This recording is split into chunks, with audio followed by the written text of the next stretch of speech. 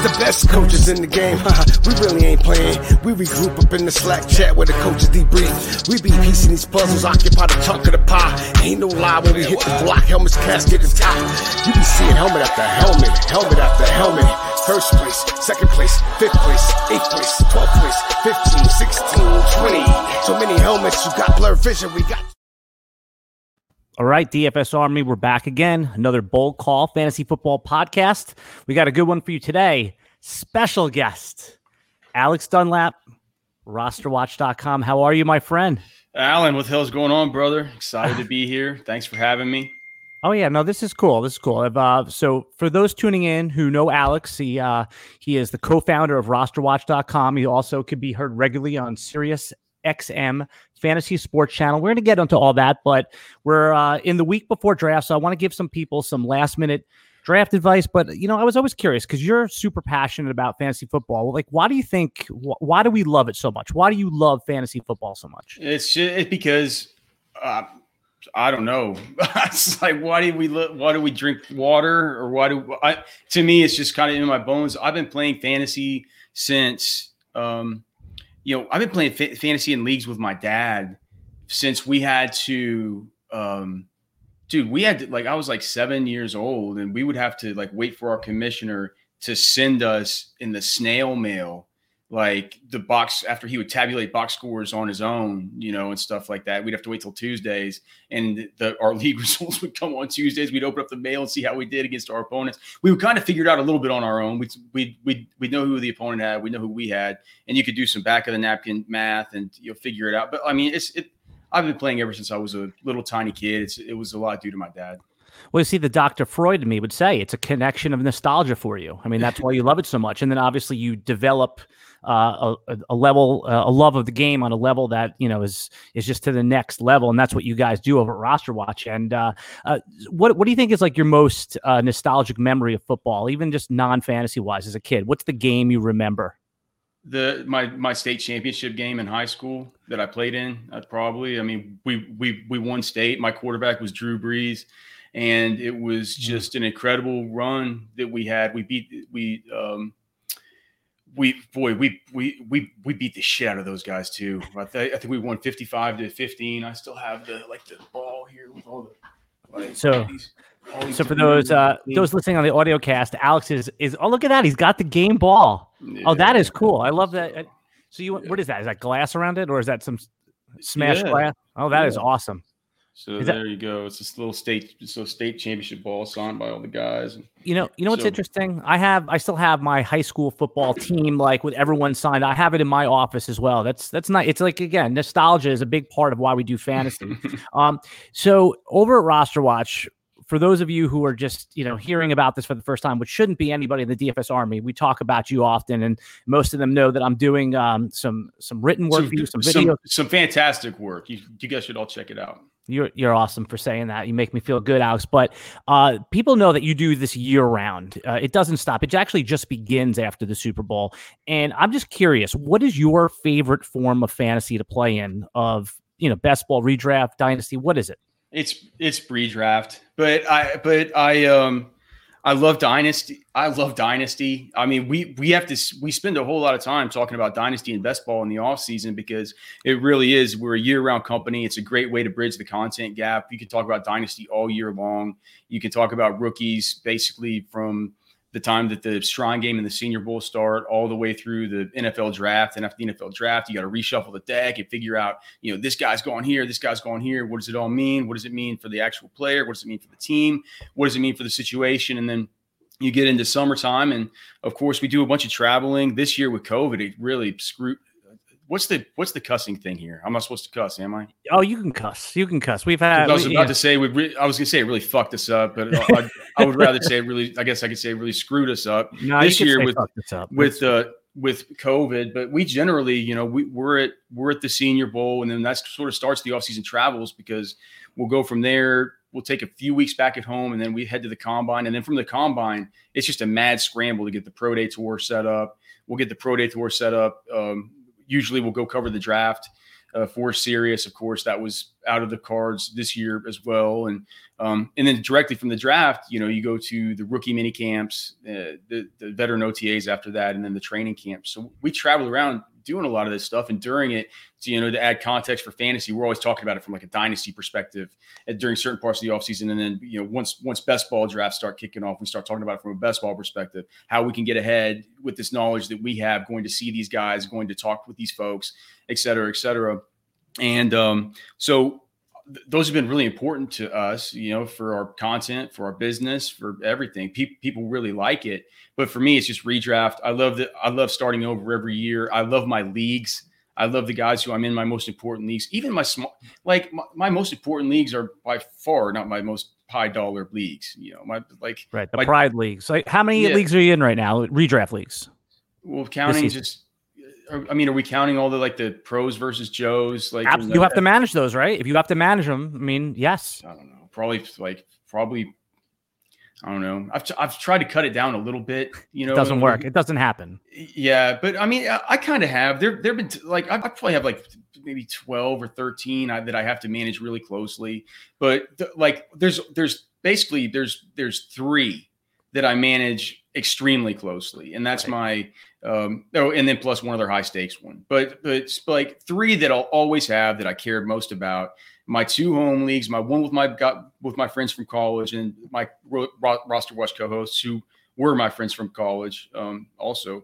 And then the one with a bunch of my guys that I work with or had worked with covering the Texas Longhorns and those guys. And so there's those 2 leagues, and then I have my oldest dynasty league that I just I don't care about any other dynasty leagues except for that one. So those 3 are the 3 I care about. Then the rest I'll go through. I'll put in waivers. I'll use our cheat sheets. I'll do I'll go through the motions with those. But I don't get kicked in the nuts whenever things go bad on Sundays with those teams. I get kicked in the nuts badly in those 3 leagues. And they truly are 3. I mean, they're not that important financially, but right. But no. But that's what, again, that ties back to what we were talking about originally. Why did you get into fantasy? Why do you like playing fantasy? So, it really goes back to, how do you become a better fantasy player? And by the way, before we even answer that, how's it feel? You've been doing all these great interviews with amazing guests all off season. How's it feel to be riding shotgun and let somebody else ask you the questions for a change? Yeah, man. I was thinking, I didn't know what to do whenever we first got I don't know what to do with my hands. I don't know what to do with anything. I'm just hey man, I'm just letting Alan just. Yeah, so, I've on the DFS Army Bowl Call podcast, I've had, analysts on. Byron's come on, the co-host and co-founder of RosterWatch.com. And he said the same thing. The analyst that I've had on said, it's nice just to let you do some of the heavy lifting and just talk to me a little bit. So I could tell that you're a little uncomfortable, and I kind of like it. I have to say, I kind of like it. But because funny. You have to remember, you're so busy doing all the information of these people. People want to know about you. I mean, before, that I was working with you and for you as a contributor, and I'm a fan first of the work that you do.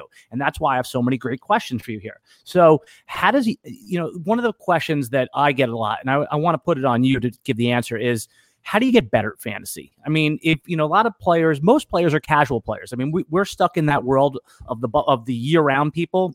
Mm-hmm. But what advice would you give to someone? How do you get better at regular redraft fantasy? Well, you need to have, before you can really take the next step to being just a dominant fantasy football player in your home leagues. What you need to do is you need to take the step to where the information that comes out every week, you need to understand it at the level that all the best players understand it. You need to know these team situations. You need to know which guys are hurt. If they are hurt, sort of what it means, listening to press conferences, understanding how the pieces all fit together, right? Because take it, for example, this is a DFS pod or a DFS site. So this is a DFS site, but I'm providing the season-long content for them now. Okay, so you're going to have there's going to be some crossover here with DFS players. Absolutely. So just think about it like NBA. I am shitty at NBA. I'm bad at NBA. I'm maybe a little bit better at baseball, but because here's the thing, and everybody will know, coming up into lock for NBA, and especially with late swap, I don't have the baseline understanding to know if Damian Lillard is out, Well, I guess then you would say you probably want to pull up CJ McCollum, but there's but there's some guy that's going to go from some asshole from the Nuggets, like, you know, he's some power forward, but he's with the second group. Like, somebody will know automatically. They'll say, oh, when that happens, they always bring in this dude, and he's going to get 4 extra minutes, and that really makes a big difference. And I'll get slaughtered in NBA because those are late swap decisions that I don't understand. I can't wrap my head around it. I feel like in NFL, to be a good fantasy player, you have to make, now not always with late swap because we're talking season long here, but you do have to make snap decisions on free agents that you pick up whenever you hear news. You need to make snap decisions if some idiot offers you a trade that he shouldn't have offered, like that you need to take right then. You need to be able to process the information, understand the situation, and you know, not have to be reliant on somebody else telling you exactly, you know, what it is that you should be doing. In order to really move up, you need to have that baseline level of understanding about exactly what's happening. Yeah, and everything Alex is talking about, plus all his player analysis, is baked into his signature tool over at RosterWatch.com, which is called the Ultimate Draft Cheat Sheet. You've heard us talk about it on this show a little bit today. And again, you know, you guys kind of make tongue-in-cheek of the tool, but it really is like having Alex and the co-founder Byron in the room with you when you draft. And then after the draft, they use a similar format for their waiver wire tools. So, and to get a membership over at rosterwatch.com, which I certainly recommend you do, is supplement any other memberships that you have. I mean, you guys, it's under 10. Yeah, it's under $10, and you just you get instant value out of it. So again, Alex is not here for his health. He's here to promote his tool the day before, the NFL season. I'm here for both, man. I'm here for both. Listen, we know. But at the end of the day, you know, we just want people to know that they can dive into what, you know, everything that you're working for all year round and have that for under $10 a month. All right, couple questions. Let's switch over to 2020. Way under $10. It's like $5, or is it $5? Or is it $5? I think it's $5.99. Yeah, so that's what I'm saying. Yeah, you can buy one for a friend too. I mean, that'd be great. I'd love that. I've been a member so long. Mine's under $4 a month. I've been a member so long. You're not comped? I'm not comped, but I don't want to be comped. We're going to talk about that. Well, I like being a member. It would be bad juju for me to be comped. You should have said something. No. That was one of the conditions under which I would work for this. I would not get a comp membership. I want to pay. Fair enough. You know, no argument, right? All right. So, couple 2020 fantasy questions. Most people by this point would have normally done their drafts, but what I've noticed from talking to people in our Slack chat and DFS Army is that a lot of people are waiting till tonight. A lot of people are even waiting till tomorrow. And I've noticed, and exactly, and an unusual amount of people are going to do it the night of. So because people didn't want to. People were worried there wasn't going to be a season.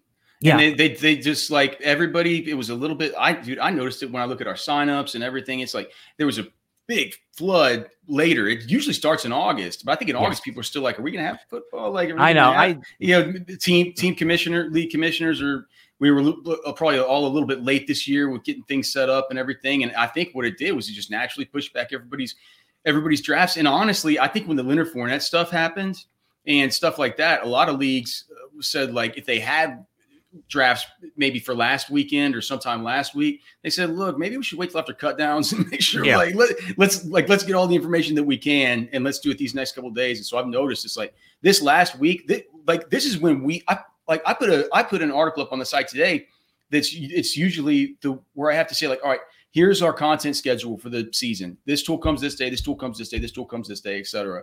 And starting next week, after we get the week 1 data, that's how it's going to be. It's like, that's because week 1 is what people usually care about right now. But it's like all anybody's still asking about is their drafts, which is weird. It kind of makes it hard for us to turn the page to week 1 when we still have this stuff going on. Yeah, you know what it is? It's like people, I think, finally have an appreciation for the preseason. I know you love the preseason. I love the preseason. But without it, you know, it's nice to see them walk out with the helmets and the field is painted. It kind of like, it gets you ready. It's like it almost doesn't seem like it's really going to happen on Thursday, even though we know the NFL is so out of their minds and maniacal, right? That they're going to make it. Even if there's a COVID outbreak, they'll make up some story that there's not, because it's just such a machine, you know? So what I wanted to do, knock on wood, you know?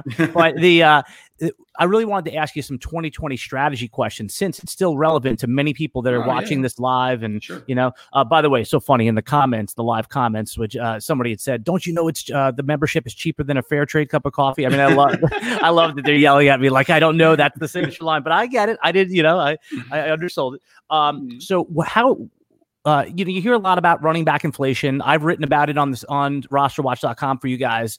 It seems like there's a late push that people, when they have to click draft on some of the running backs, like Nick Chubb seems to be falling in the last few days. Aaron Jones, for some reason, is falling. How are you handling the beginnings of draft? I don't know why that's such a big question, because you really can't screw it up in the first 2 rounds unless you screw it up. So what is your overall draft philosophy for 2020?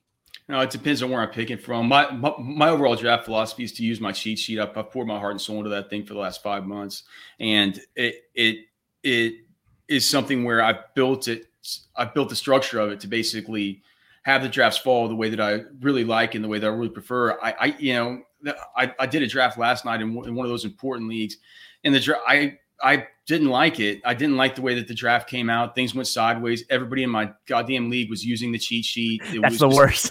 It's like, it's just hard, but I think, Alan, it depends where I'm picking from. I don't think that the issue of hoping that an Aaron Jones or a Nick Chubb falls to you really comes into play unless you get pick 1 through pick 4, wherever in a 12-team league you're having to pick at the 2-3 turn. My worst fear when I'm picking from the one spot, everything's going to be great anyway, because in PPR I'm going to have Christian McCaffrey. Yes, but on the way back, isn't that a real problem? Dude. That's a problem. Because what happens is, if you look at it, man, there's going to be a lot of times whenever you're like, even if you're not even I can understand. It's so weird. Even though I understand the great positional value that comes to me versus other players whenever I take a Travis Kelce or a George Kittle, even though I completely understand it, whenever we're talking about a non-tight end premium home league, I hate the way that my teams look when I go tight end early. I don't like it. I don't like taking Chris Godwin early. I don't want to take Chris Godwin with my second round pick. I don't want to take Travis Kelce at pick 2.07 in a non-tight end premium home league, just because when I look farther down my draft list, I'm just so interested in guys that I can take in like the double digit rounds. I mean, the late rounds, like, Jonnu Smith or TJ Hawkinson or Mike Gesicki, or, take a shot on Blake Jarwin or Ian Thomas or Jack Doyle or just any of these dudes. Right. Yeah. You know what it is? It's painful for me to take a tight end there. And so what I'm doing is, dude, if I'm hoping that a Nick Chubb or an Aaron Jones falls, if I do pick early, right. I am interested in either of those guys. And I'm hoping desperately that I can get either of those guys with my second round pick, and then just see what the world has in store for me there after the third pick comes around. Well, that's why late in draft season, that running backs that typically went in the 3rd and even 4th round all off season, and we grow numb to it a little bit, because we see these players change ADP from March all the way till So running backs start getting pushed up. I mean, James Conner now in the high stakes leagues is solidly in the 2nd round. On your show, you interviewed Matthew Berry, and he made a compelling case for Chris Carson. Could you see yourself at the end of the 2nd round pushing up one of those running backs and taking them there? Or is it just not within your DNA to do something like that? I think if I was, I'm not in PPR. I think if I was in that spot, I mean, it would depend whether James Conner was still on the board. I'm a little bit higher on James Conner than some people. I think for me to bump Chris Carson up like that, because I will admit, man, Chris Carson's perennially underrated. I might have somewhat of a blind spot to him, just because I've always been so, I'm a Chris Carson dynasty owner in that most important dynasty league that I have. And I'm always just so worried that, the team seems to do things like drafting running backs in the 1st round just so ridiculously, like absolutely cockamamie moves that they've made. And they just end up going back to Chris Carson. I worry about his fumbles. They don't seem to worry. Like, so all the worries that I have about Chris Carson, the team doesn't seem to also have, but I still can't, I still can't shake it. Whenever a guy like James Conner looks like he's healthy, Ben Roethlisberger, from the stuff I've seen of, the Steelers have done a great job streaming their training camps, and that's something I've spent a lot of time doing over the course of this last month, since we haven't been able to get out to them. Is just watching the streams. Ben looks good. I mean, I find it hard to believe. I wouldn't have bet on it, but he does. I don't know how long it'll hold up, but he looks good. I think that offense is going to be good, and so maybe not Carson specifically, but if I was in a real pickle, maybe a guy kind of like Carson that I would consider there in that spot. If I was super set on going running back over one of these tight ends or one of these second tier wide receivers, I would consider James Conner. Want to play a little game? I got a little game for you. No, right. I love games. Yeah. Little game. So, throughout the draft, different parts of the draft, you have to change whether you're taking a ceiling pick or a floor pick. But there's a list of players I put here that I'm not sure if they're ceiling or floor plays. Now, their ADPs. So I'll just throw out their ADPs and you tell me if they're ceiling or floor. And if you want to add a comment to you can. If you just want to do lightning round, that's cool. Okay. So John Brown at 9th round, is that a floor or ceiling pick? I mean, that's a tough one. I mean, I'm not big on John Brown this year because I think that's a low volume passing offense since they've added Stephon Diggs. So I don't think he's a ceiling play or a floor play. Raheem Mostert at the 5th round, is that a floor or ceiling pick? Ceiling pick. Even in a PPR league yeah. See, I agree with that. I've heard of him saying, "Hey, he's a floor pick," but and again, these are all going to be hard ones. That's why it's a hot hand situation. We've heard about it over and over again. What you're betting on is Raheem Mostert, generating and gaining the hot hand, and if he does, that guy can have absolute monster games, even if he doesn't bring it very much in the receiving department. Adam Thielen in the 3rd, floor or ceiling? In a PPR, it feels floor, but both too. I mean, he brings both. I mean, I think Adam Thielen has a great ceiling with Stephon. Adam Thielen's a great pick there because he's a floor pick and a ceiling pick. Yeah, I mean, these were not supposed to be easy because I couldn't figure these out either. That's why I'm asking you. Okay, right. Jerry Jeudy in the 8th round, is that a floor or ceiling pick? Oh, that's a ceiling pick. There's no floor with Jeudy whenever there's Drew Lock pulling the trigger. Right? Yep. Last one is Michael Gallup. Was he going around the 7th round? Floor or ceiling? Yeah.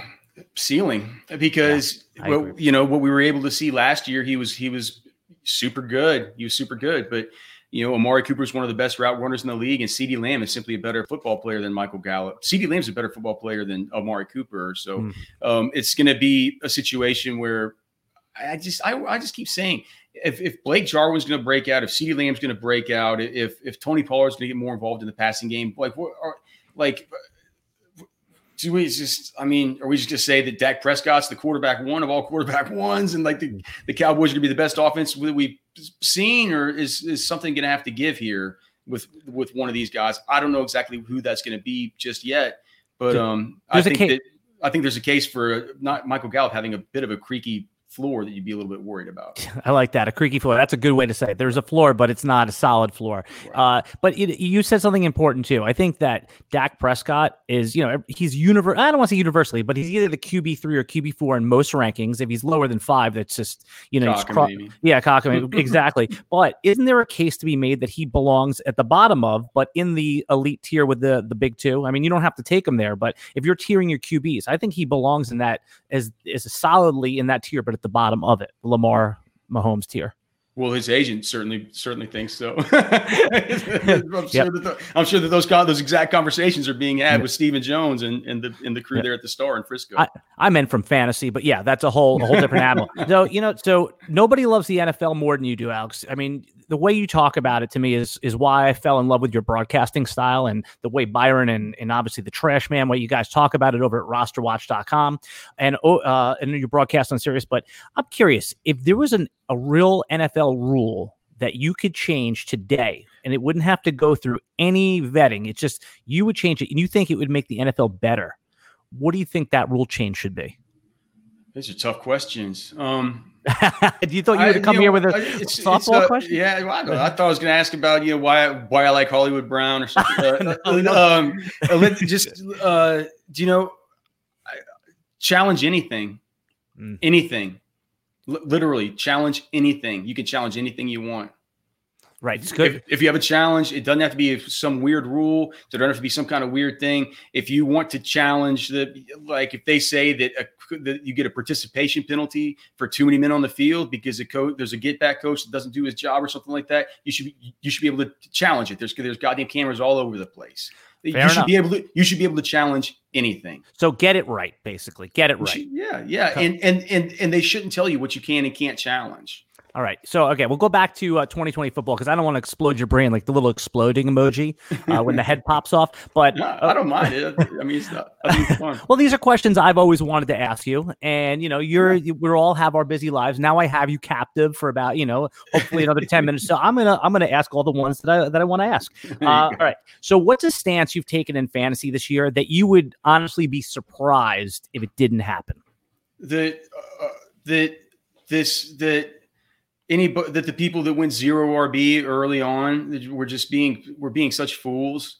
I don't know. It feels like it feels like such disingenuous advice to give people to tell them to do this cockamamie backwards thing where you don't draft the most important position in fantasy because there's some creepy way that you can pick these players up on the back end of your drafts. And what's happened is that the floor, we talked about that creaky floor, like the floor is falling completely out from some of these guys that went super wide receiver heavy early. They got their super premium tight ends. They got their Lamar Jackson quarterbacks. And they're like, look, I'm fine, man. Look at Bruce Arians. He's saying Ronald Jones is going to be the guy. And look, DeAndre Swift, he's been hurt all preseason. Kerryon Johnson's getting all the work with the ones. And then look what happens. What am I left here in my hand with Leonard Fournette going to be taking a job from Ronald Jones before we even know it? I'm left with Adrian Peterson, who's old, but who Matt Patricia still thinks is as good as he ever was, who's going to be the direct competition for Kerryon Johnson, even once DeAndre Swift does get healthy. It's like those situations can just those sorts of situations where it's not a rock solid running back, man, they can dissolve like vapor into nowhere. So I'm very confident that a good, solid, robust RB start in fantasy is what you should be doing, and those could be the rosters that end up taking down these, not only your home leagues, but these big FFPC and underdog champion, like best ball, et cetera, et cetera. Yeah. I think, was it about a half decade ago when Sean Siegel wrote the article and he won the big tournament using 0 running back. That's what really got people curious in it. And, I think that 0 running back, even if you want to employ that strategy, which I agree with you, it's going to be very difficult to win with that strategy, but it really has become more of an anchor running back strategy where you get one. And then I think it's all right to have to go heavy wide receiver there, because one of the worst parts of fantasy football for me is agonizing which wide receivers to start. If Jamison Crowder or Sterling Shepard, I don't know. We look at the matchups, and you guys have a great, robust matchup tool that actually doesn't look at team defense, looks at actual player matchups versus player cornerbacks. Right, Alan. But it's disingenuous because what you just said is not 0 RB. You just said you have an anchor, or and they call this shit modified 0 RB. It's confusing to people. It doesn't make any sense. I've been saying it on the Sirius show. It's like saying you want to start a true, like a real life NFL franchise, and you go to your general manager and you say, like, I want this to be a 0 QB team.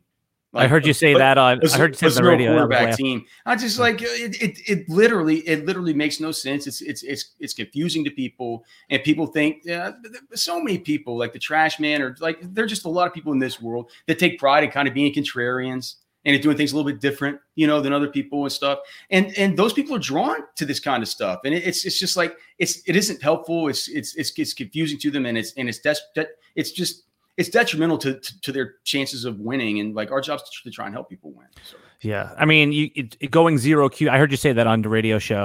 I was laughing because it's true. But I guess someone like Josh McCown is a 0 RB. He gets to live in Texas and he gets to earn money, and he only comes in if God forbid something happens. Who's older, by the way, him or Matt Schaub at this point? Matt Schaub or McCown? Yeah, man, I know the answer, so I'm seeing if you know which grandpa is older, because they're both the backup quarterbacks now. McCown's older. Yeah, he is 2 years older. He's 41. Yeah. By the way, who is a question that I'm getting in our Slack chat? I was hoping you could answer this. And by the way, I'm here with Alex Dunlap of RosterWatch.com, also known for his show on SiriusXM Fantasy Sports Radio. Alex, you're going to be on you guys going to do game day, right, on Sunday? Yeah, and then are you going to do a Saturday night show too? 7 a.m. to 9 a.m. Eastern. As of right now, it's looking like probably that we're just going to stick with the Sunday show this year, just so game days, 7 a.m. to 9 a.m. Possibly some like announcements coming up about some new Saturday stuff. But you're going to be doing your podcast. I saw your content schedule that you tweeted out today. So go to RosterWatch.com. Give them a follow.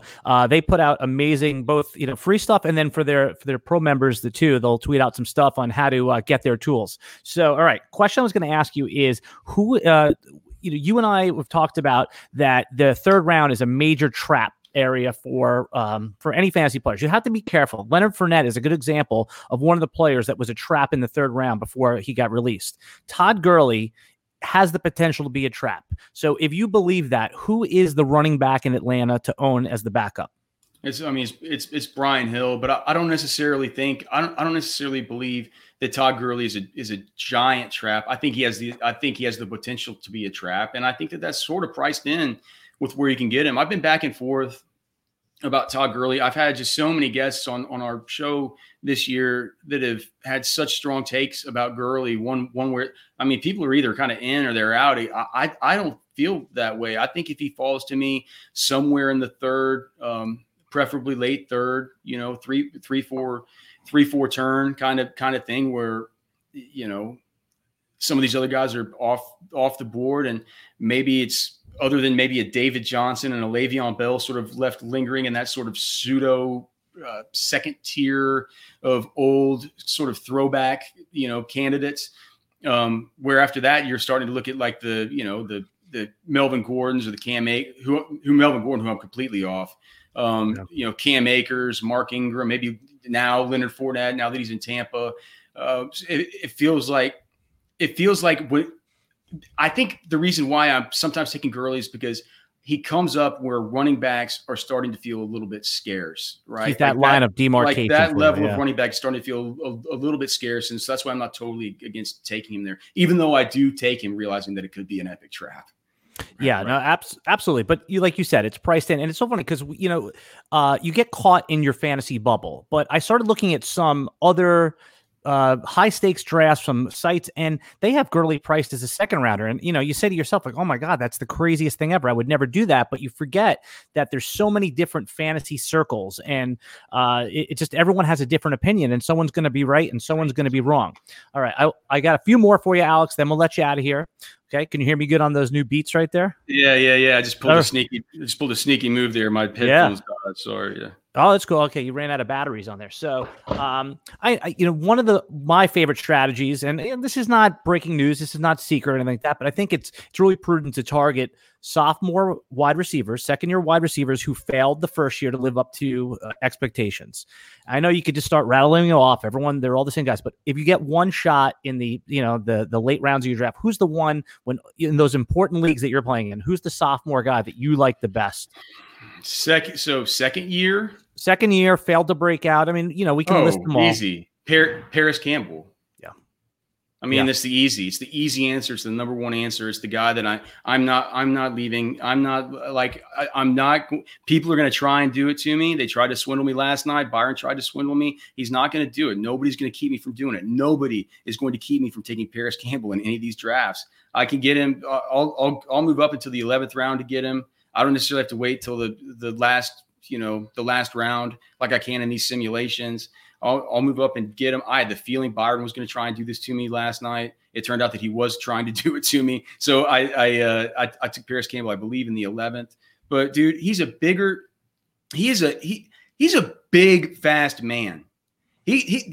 Paris Campbell could be for Phillip Rivers. I know that this is probably sacrilege to say because Keenan Allen just got paid the second highest, the second most money of any wide receiver in the league. But who's to say that he can't be a bigger, faster, harder to tackle, version of Keenan Allen out of the slot for Phillip Rivers there in Indianapolis on a fast fucking track. And look, he's not going to be able to separate like Keenan Allen. Keenan Allen's one of the best route runners in the whole league. Paris Campbell is not that kind of guy, but as far as with the ball in his hands, yards after catch, this is a guy that played a ton of running back and stuff in college.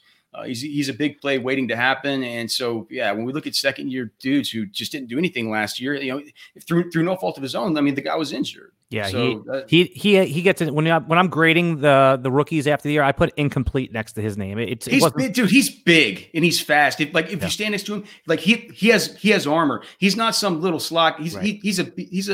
I don't have his weight pulled up. He's like 6'1", but he ran like a 4.3 something at the combine. And he's 200 and something. I think he's like 205. So I mean, but it's a rocked up 205. And man, I'm not going to leave a draft without Paris Campbell. Yeah, no, that's that. So, what round will Paris Campbell be drafted in next year? Is he like a 4th round pick next year? You think? If you have to, sure, fourth, 5th. It'll depend on how far T.Y. Hilton. It'll depend on the way that the offense goes. But I mean, if this offense gets going and Jonathan Taylor can really get moving behind that offensive line, they could do some nice things to where Phillip Rivers doesn't look like he's having to just shot put these ducks around. And that's the other thing. I mean, how's he can get the ball to T.Y. Hilton deep? I mean, this could be a lot of targets to Paris Campbell, just out of the slot, intermediate routes. Just get the ball in his hands and let him run. Let him be just an electrifying version of some kind of DJ Moore. Like you could see it big time, man. So I don't know where he'll fall next year. That's an interesting thought experiment. I say maybe 5th round, something like that. Interesting. We'll save that clip for when he actually the way too early ranks come out. All right. We're going good here. I'm going to give you this is a lightning round game. All right. So more fantasy value in weeks 1 through 3, Cam Akers or Malcolm Brown and Henderson combined. First month of the season, first weeks 1 through 3. Who has more Cam Akers or the other two? Let me just look at this. Let me look at the schedule. So they got Dallas, at Philly, and then at Buffalo. Malcolm Brown's a Texas boy, man. He'll play against Dallas. At Philly, that's not a good matchup either. At Buffalo is the best matchup. It'll be Cam Akers, and I'll bet you the Cam Akers truly breaks out at Buffalo. Yeah, I'm regretting not taking him in more drafts. I got a couple. We have the Banana Hammock League tonight, so I may reach out to get him. Yeah. Oh, yes. Yeah. Well, that was my next question. Who's more cockamamie roster watch super fan, Sully or Eagles fan? Oh, they're both cockamamie. Sully's I'd say maybe Eagles fan because Sully's a little bit more respectful. He's more of a little bit more. I've never met Eagles fan, but Sully's certainly a clean cut dude, a nice guy. We've gotten to meet him because he's been a multiple champion of those leagues, and we like to meet our league champions in these different cities that we travel to and stuff like that. And so, but Eagles fan. He could be a totally normal dude in real life, but he seems real cockamamie on Twitter. So I think I'm with you there. More pass attempts in 2020, Justin Herbert or Tyrod Taylor? Oh God, Tyrod Taylor. Or I'm sorry, Tyrod Taylor, because that's the way he likes his name pronounced, right? I'd be surprised if Justin Herbert. I mean, I think they have their bye in what? Their bye is in week 10. Let me see. If they don't roll Herbert out there, it's just a bad pick. You can't waste the year of the rookie contract. So their buys in week 10. But dude, Allen Herbert's not going to be ready at all, and I think Tyrod's going to be fine. Herbert's not going to be ready. If he Justin Herbert, and if Tyrod Taylor's not hurt, Justin Herbert will come in week 11 at Denver, and he'll get fucking smashed. That's what's going to happen. Well, that's what's going to happen because that's about the time that they're going to know whether or not they're out of the division playoffs and if out of the division hunt to make wild card for the playoffs, because we know in the AFC West, we know who there's going to. Yeah. It's going to be the Chiefs. And so if the Broncos do take a step forward this year, which I'm kind of anticipating a little bit, at some point the Chargers are going to have to realize they're out. Right there around week 10 when they go on bye is about right. And Herbert needs to do a lot of improvement. He needs to do a lot of development in before he's ready to play at the NFL level. With that said, he does have a lot of upside.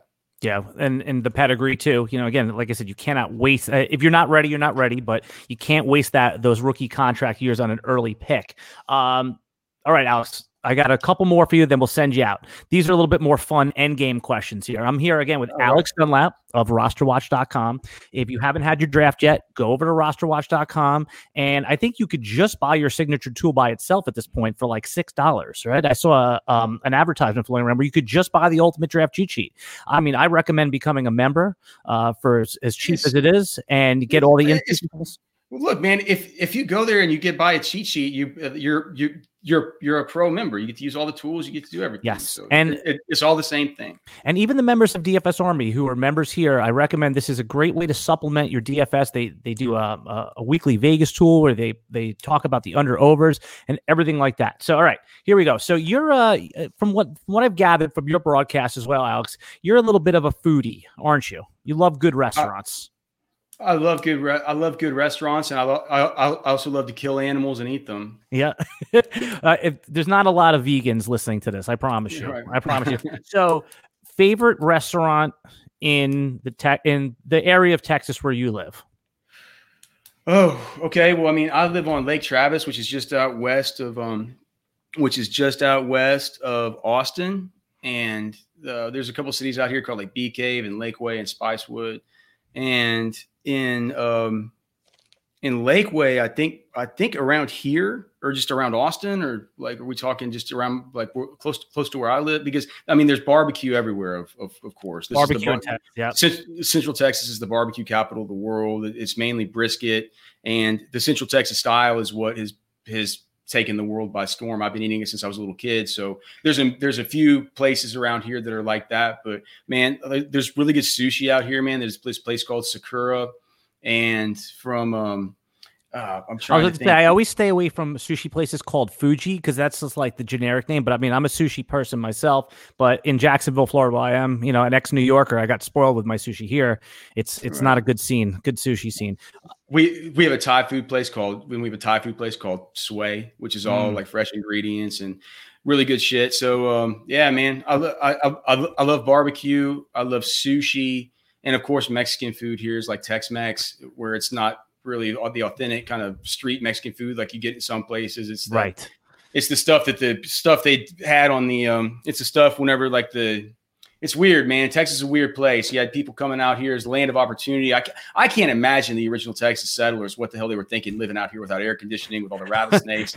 But they came through in this like German sort of heritage and stuff like that, and those people intermingled with the like with the Comancheros and these different sort of Hispanic cowboy types as they were sort of settling the plains and hence the good cuisine. Hence the good cuisine, Yeah, and it's kind of become they call it Tex-Mex, and so it's just there's a ton of that around here too. So you often talked about when you go out to the combine that beautiful shrimp cocktail. What's the name of the place that has that awesome shrimp cocktail in Indianapolis? St. Elmo's, and then it's connected to another place called Harry and Izzy's, where they're kind of sister restaurants. Okay. First car you ever owned? A Ford F-150.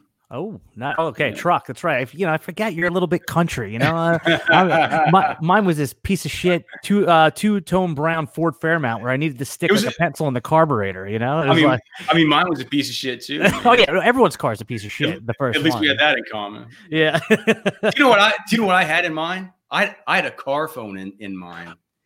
Like my mom and dad always wanted a way to get a hold of me, and it was like there was a actual like. It had a cord on it, and you picked it up, and you had to be in your phone and your car. You had to be in your car, and your car had to be turned on to be able to take a call. You couldn't even take this thing around in your pocket or anything. It's crazy.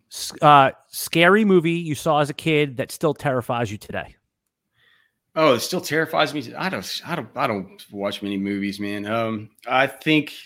Or it still maybe has like an adverse effect on you when you think about it. Maybe that weird dude in Goonies when they go downstairs and he's got a kind of not Chunk. What was his name? It was Sloth. Sloth. Yeah, that's what it is. I think Chunk was the fat kid. Right. Sloth was the Rocky Road guy. Yeah. I kind of remember that definitely scaring me. I think back on that guy, and he is kind of creepy. Yeah, mine for sure was The Shining. I can't watch that. But Alex Dunlap, you're a gentleman. You're over at RosterWatch.com. You'll be there all season long. If you're listening to this podcast, we've been able to organically build our audience in also because of people like you coming on here, adding your insights. I'll be doing some work in addition to my work here at DFS Army. I will be writing and doing some videos for you guys all season long.